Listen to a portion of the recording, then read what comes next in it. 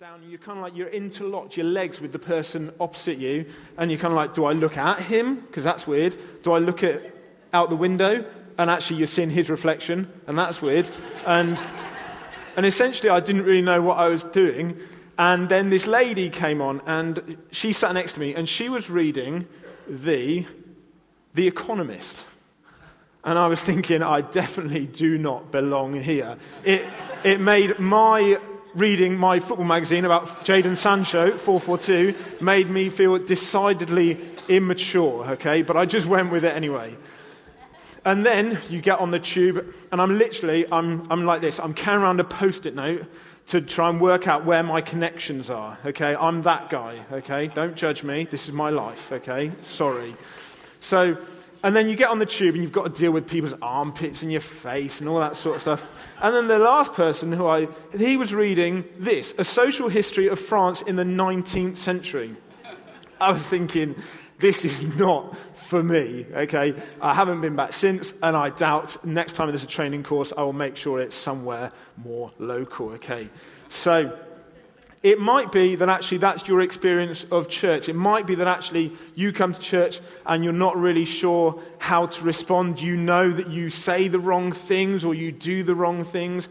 It might be that actually you feel that it's not really for me. We've been looking through this Everyone's Invited series, and maybe for you, every time that's been said, you've thought to yourself, yeah, I get it. Everyone's invited apart from people like me. Or maybe you're another person who thinks, oh, yeah, that's great. Everyone's invited apart from people like them. And actually, we're going to look at a passage today in Luke 7, which kind of encounters both of these types of people. I think it's going to be a real challenge for us this morning. I want you to have open ears for what God's going to be saying to each and every one of us this morning. I've asked Jordan to come and read us the passage this morning. Can we welcome Jordan to the stage?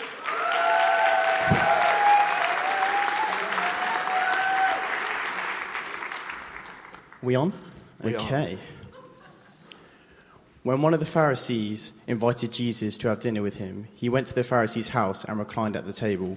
A woman in that town who lived a sinful life learned that Jesus was eating at the Pharisee's house, so she came there with an alabaster jar of perfume. As she stood behind him at his feet weeping, she began to wet his feet with her tears. Then she wiped them with her hair, kissed them, and poured perfume on them. When the Pharisee who had invited him saw this, he said to himself, "If this man were a prophet, he would know who is touching him and what kind of woman she is, that she is a sinner." Jesus answered him, "Simon, I have something to tell you." "Tell me, teacher," he said. 2 people owed money to a certain money lender. One owed him 500 denarii and the other 50. Neither of them had the money to pay him back, so he forgave the debts of both. Now which of them will love him more? Simon replied, "I suppose the one who had the bigger debt forgiven." "You have judged correctly," Jesus said. Then he turned towards the woman and said to Simon, "Do you see this woman? I came into your house. You did not give me any water for my feet, but she wet my feet with her tears and wiped them with her hair. You did not give me a kiss, but this woman, from the time I entered, has not stopped kissing my feet. You did not put oil on my head, but she has poured perfume on my feet. Therefore, I tell you, her many sins have been forgiven, as her great love has shown. But whoever has been forgiven little loves little." Then Jesus said to her, "Your sins are forgiven." The other guests began to say amongst themselves, "Who is this who even forgives sins?" Jesus said to the woman, "Your faith has saved you. Go in peace." Thanks, Jordan. Should we give Jordan a thank you? Cheers, mate. Okay, so we've come to this situation, right? The scene is set. And we've got our first point here, encountering grace. We've got the sinful woman who enters the home where Jesus is eating. So it's a bit of a weird situation. So Jesus is reclining at the table, but also the woman comes at his feet. So I'm going to demonstrate, unfortunately. So he kind of you won't all be able to see this, but for the purpose of, you guys at the back, I'm lying on the stage. Okay, so there's kind of like the table here. He's reclining, but actually she can come in and lay at his feet and kneel at his feet. So that's the kind of situation that we've got ourselves. And so we've got the Pharisee and we've got the sinful woman. And what we're going to look at is that both of them encounter grace. Okay, the Pharisees were a very religious group. They were all about the rules and the regulations. They felt that actually to achieve salvation, they just needed to follow a load of laws. And actually, like anyone who didn't follow these rules, didn't follow these laws, they looked down on them. Okay? And what happens is that Jesus, instead of just casting this guy aside because actually like he's got it all wrong, he actually continues to offer him an invitation of grace. Throughout the passage, we see this invitation being given to him. The Pharisee actually just wanted everything on his terms. He's invited him in, but it's all very much on his terms. And then we've got the sinful woman. Now, by the word sin, we're just saying, well, people who do wrong against God. But actually, as we look at this woman, we find that actually she's someone who is, let's say, notorious within her community. She is someone that actually, when she enters the room, everybody knows that she is a sinner. Everybody knows that she does wrong. Everybody knows that actually she's someone that they don't want to hang out with. Okay? And she enters into the room. And she's got a list of bad things. Yeah, she's got this whole list that are very, very bad things that she knows that actually will normally just stop her from being in, the presence of a load of these people, let alone Jesus. And she just keeps on adding to this list. But she doesn't allow this list to get in the way of her coming towards Jesus. And this is one of the important messages that I want to get through today. Actually, whatever is on your list, whatever you think that you've done, actually, I want to encourage you not to let it stop you from coming to meet with Jesus. Not to stop you coming into his presence. Because actually what happens, and we'll see this, that Jesus utters these wonderful words throughout these things. Yeah, he says, your sins are forgiven. She's come with this list, and it's a long list, and it's one that everybody knows. But he deals with that list, chucks it away, and says, okay, I'm done with it. Yeah, it's dealt with, it's forgiven. And that's what we're talking about, yeah? Jesus has sorted out the debt. He's sorted out the debt of our sin, of our wrongdoings. And whatever's on your list, yeah, you need not fear that Jesus will just dismiss you. Got a couple of Bible passages up here for you, okay? So Romans 5:8. God demonstrates his own love for us in this. While we were still sinners, Christ died for us. It is not about us and our works. It's not about the things that we can do. Yeah, while we were still sinners, not when we sorted ourselves out, not when we did all the right things on that day, but actually while we were still sinners, Christ died for us. It means that actually it's not about our works. Yeah, Ephesians 2:8. By grace you've been saved through faith. This is not from yourselves. This is what the sinful woman understood. She understood it wasn't just about what she did. She understood it's actually because of who she's coming to. She's heard. She's been in the situation where she's obviously heard that there's a man who can deal with people in the pit of life, who can deal with people who are in the mess. And actually she's coming to him knowing that it's not about her because, well, she's got her list. But actually this God can come and bring salvation. And it means that in Romans 8:1, yeah, there is now no condemnation. In a sense, so we say that Jesus dealt with that list. She's not going to keep on going back to it, is she? Yeah, and we shouldn't do the same.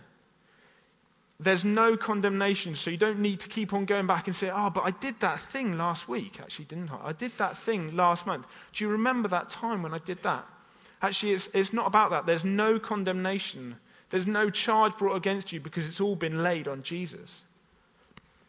And that means, Hebrews 4:16, we can now approach God's throne with confidence.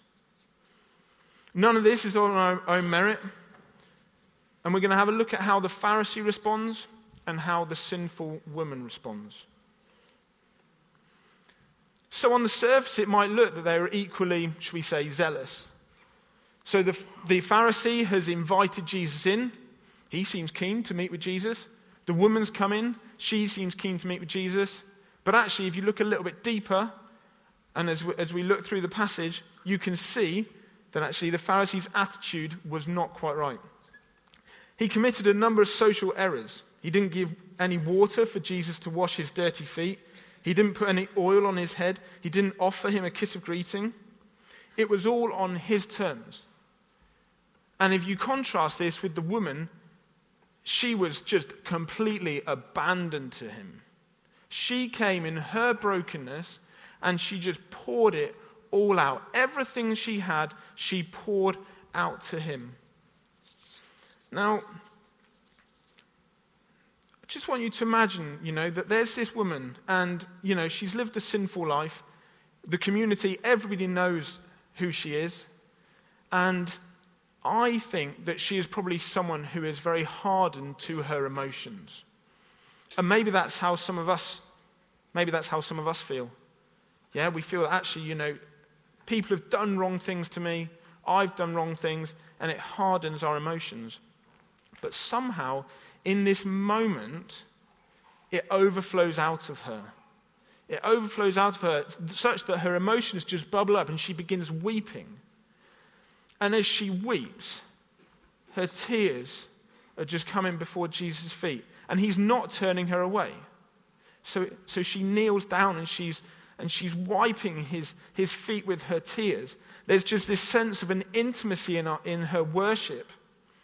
She's broken, but yet actually she is tasting some freedom. She's tasting freedom, maybe for the first time. There's this man who has said that she's heard can set her free. And actually in this moment, he's not discarding her. And she knows that actually she is beginning to taste that freedom. And as I was thinking about different ways that people respond to grace and freedom, I'm reminded of a scene in the Shawshank Redemption. It's a great film. And if we could get that video, I've just got a little clip that I want to show you. If we get that ready, I'll just explain what's happening. So we've got Andy Dufresne. He's one of the prisoners, and he finds himself, he actually gets himself locked inside the warden's office.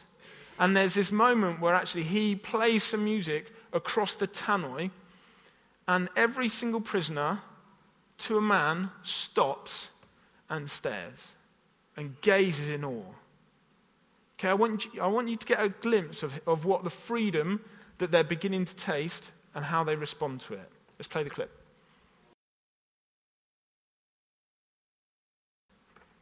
For a moment, every last man in Shawshank felt free. And if we come back to this sinful woman, there's this moment where actually in herself she's imprisoned, isn't she? She's imprisoned within her own life. She's imprisoned within her own community. And actually, there's a moment here where she tastes true freedom. And she begins to weep. She kneels down and she weeps.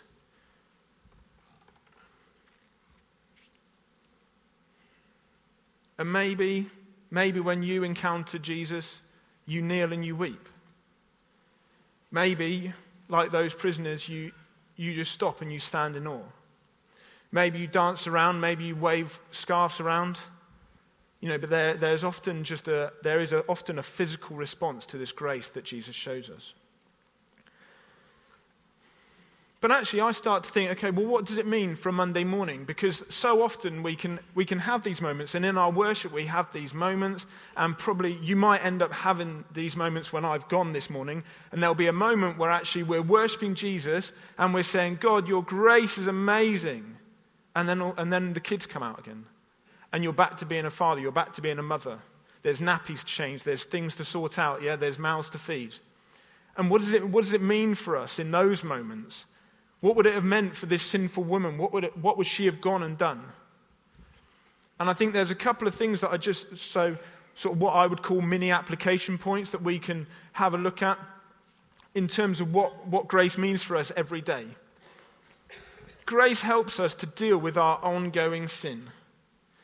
Grace doesn't mean that actually we just carry on and just think, well, actually it's forgiven anyway.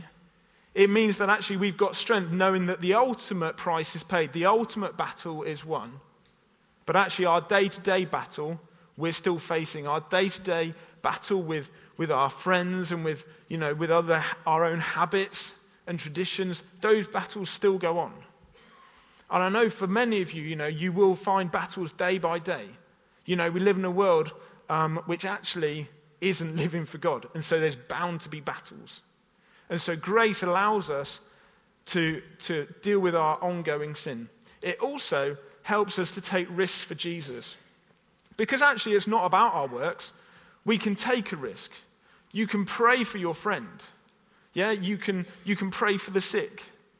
You can take risks. You can stand up on stage because actually you know that it's not about your works and that the ultimate price is paid and that you can just carry on knowing that Jesus has done it all already. And so, yeah, I'll try my best. I'll try my best to live for God every day. But if I mess up and if I don't get things quite right, actually his grace means that I can take risks for him and just carry on. We don't need to impress God with our abilities. There is someone who's already impressed him on our behalf, and that is Jesus Christ. The sinful woman understood this. She didn't deserve to be with Jesus, but there she was, worshipping him and receiving his forgiveness. And then we come to the third point. So we've encountered grace. We've talked about responding to grace. Now the third point is responding to people responding to grace. And I imagine if the Pharisee was, shall we say, a meme, then it would be one of these two people, okay? Because they're just like, what? So I imagine that the Pharisee is just like, Jesus, do you realize that there's a woman of very questionable reputation, not only in our midst, but she is at your feet and she is just weeping all over you and she is wiping your feet with her tears. Do you not understand this? And actually then Jesus comes with this story and he tells of the man who had two debts which had to be paid. One was a lot of money, one was not a lot of money, but actually he cancelled them both. And those people who had to pay the debts, the one who owed more money is more grateful.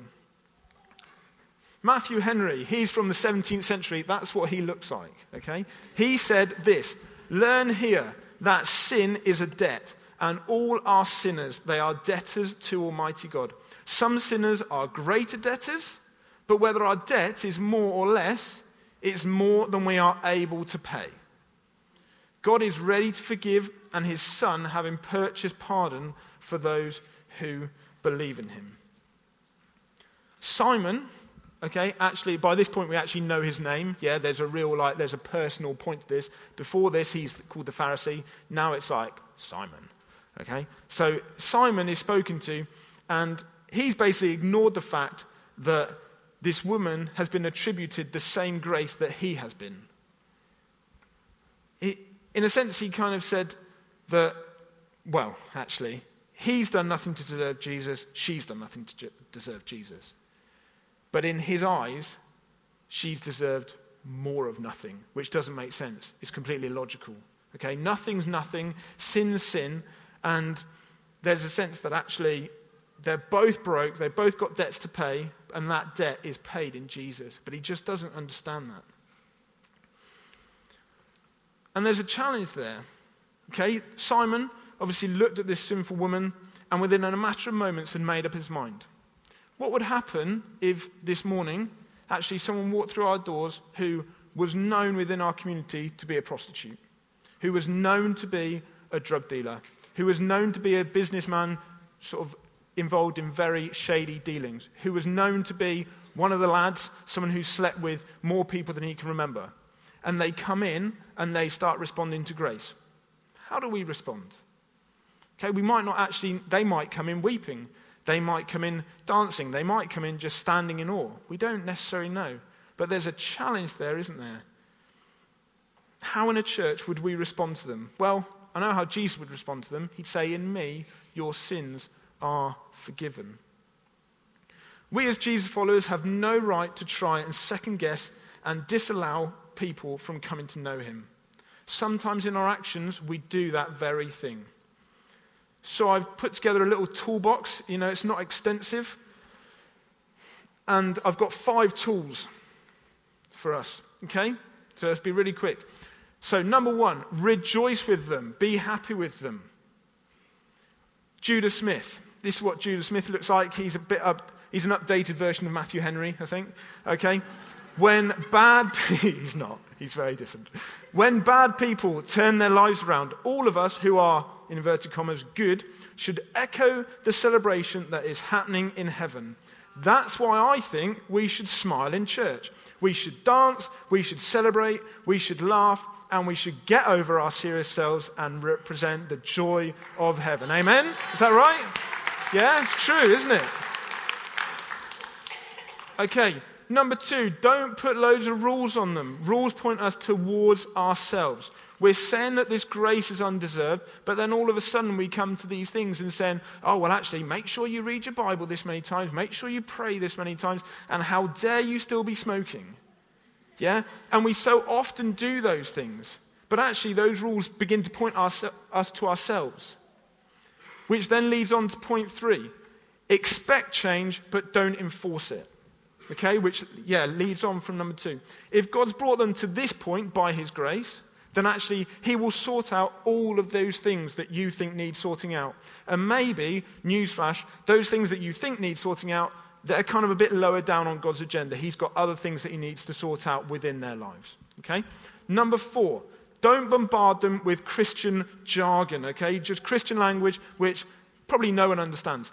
So, to my shame, when I was at university, there was a girl who came in and she became a Christian. She crossed the line of faith.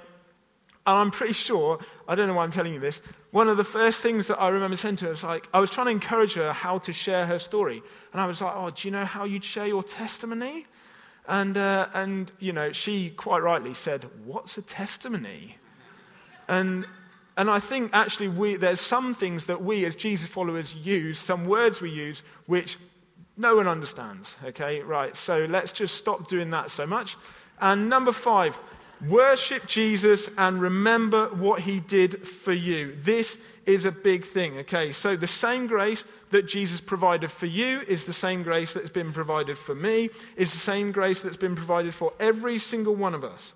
The reason that any of us can come to worship God, let alone have the privilege of trying to help others come to know him, is because, Romans 5:8, whilst we were still sinners, Christ died for us.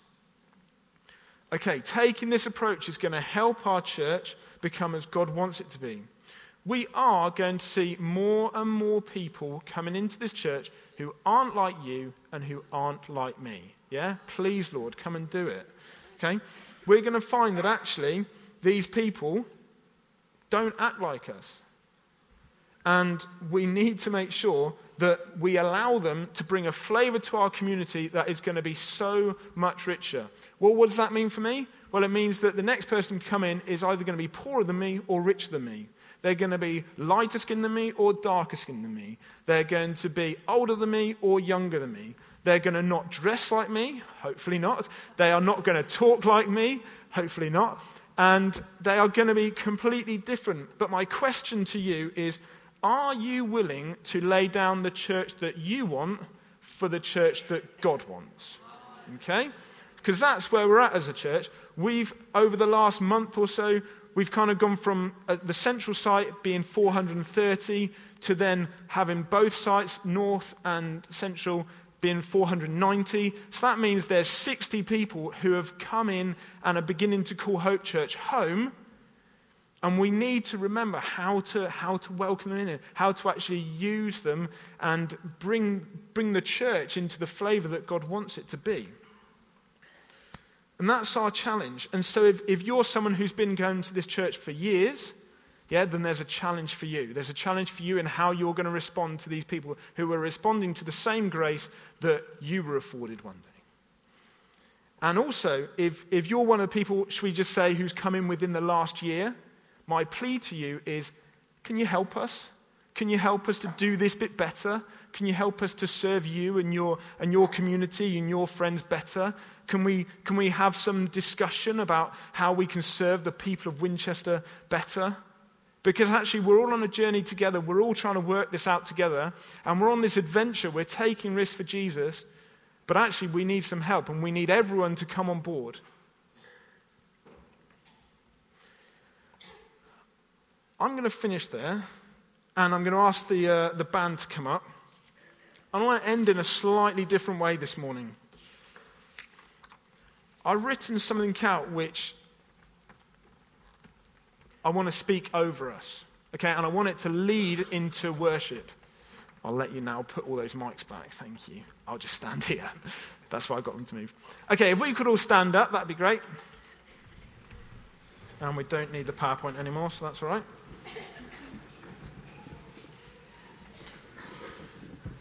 Okay, I want us to gaze in wonder at our King. I want us to gaze in wonder at Jesus who has made a way. Jesus who paid the ultimate price. If that means that you stop and stand in awe, then do it. If that means that you raise your hands, then do it. Sometimes it's helpful to just close our eyes and to just focus on Him. Focus on Him who actually doesn't turn us away, who doesn't dismiss us even though we've got a list of our sins. Focus on Him who will continue to welcome you in. He is the King of Kings, the Lord of Lords, majestic, almighty, creator of the universe. He who flung stars into space, who knows the end from the beginning, who knows my heart and yours. He who made every animal, every bird. He who looked upon it all at the beginning and said, "It is good." He's all-powerful, all-knowing, completely sinless, completely holy, completely other than us. Will you respond to Him? He who takes on the sinners, who notices those whose society casts aside, the blind, the beggars, the prostitutes, the travelers, black and white, rich and poor, young and old, the homeless, the celebrities, the unemployed, the businessmen. He knows them all. Each one He knows by name. Will you respond to Him?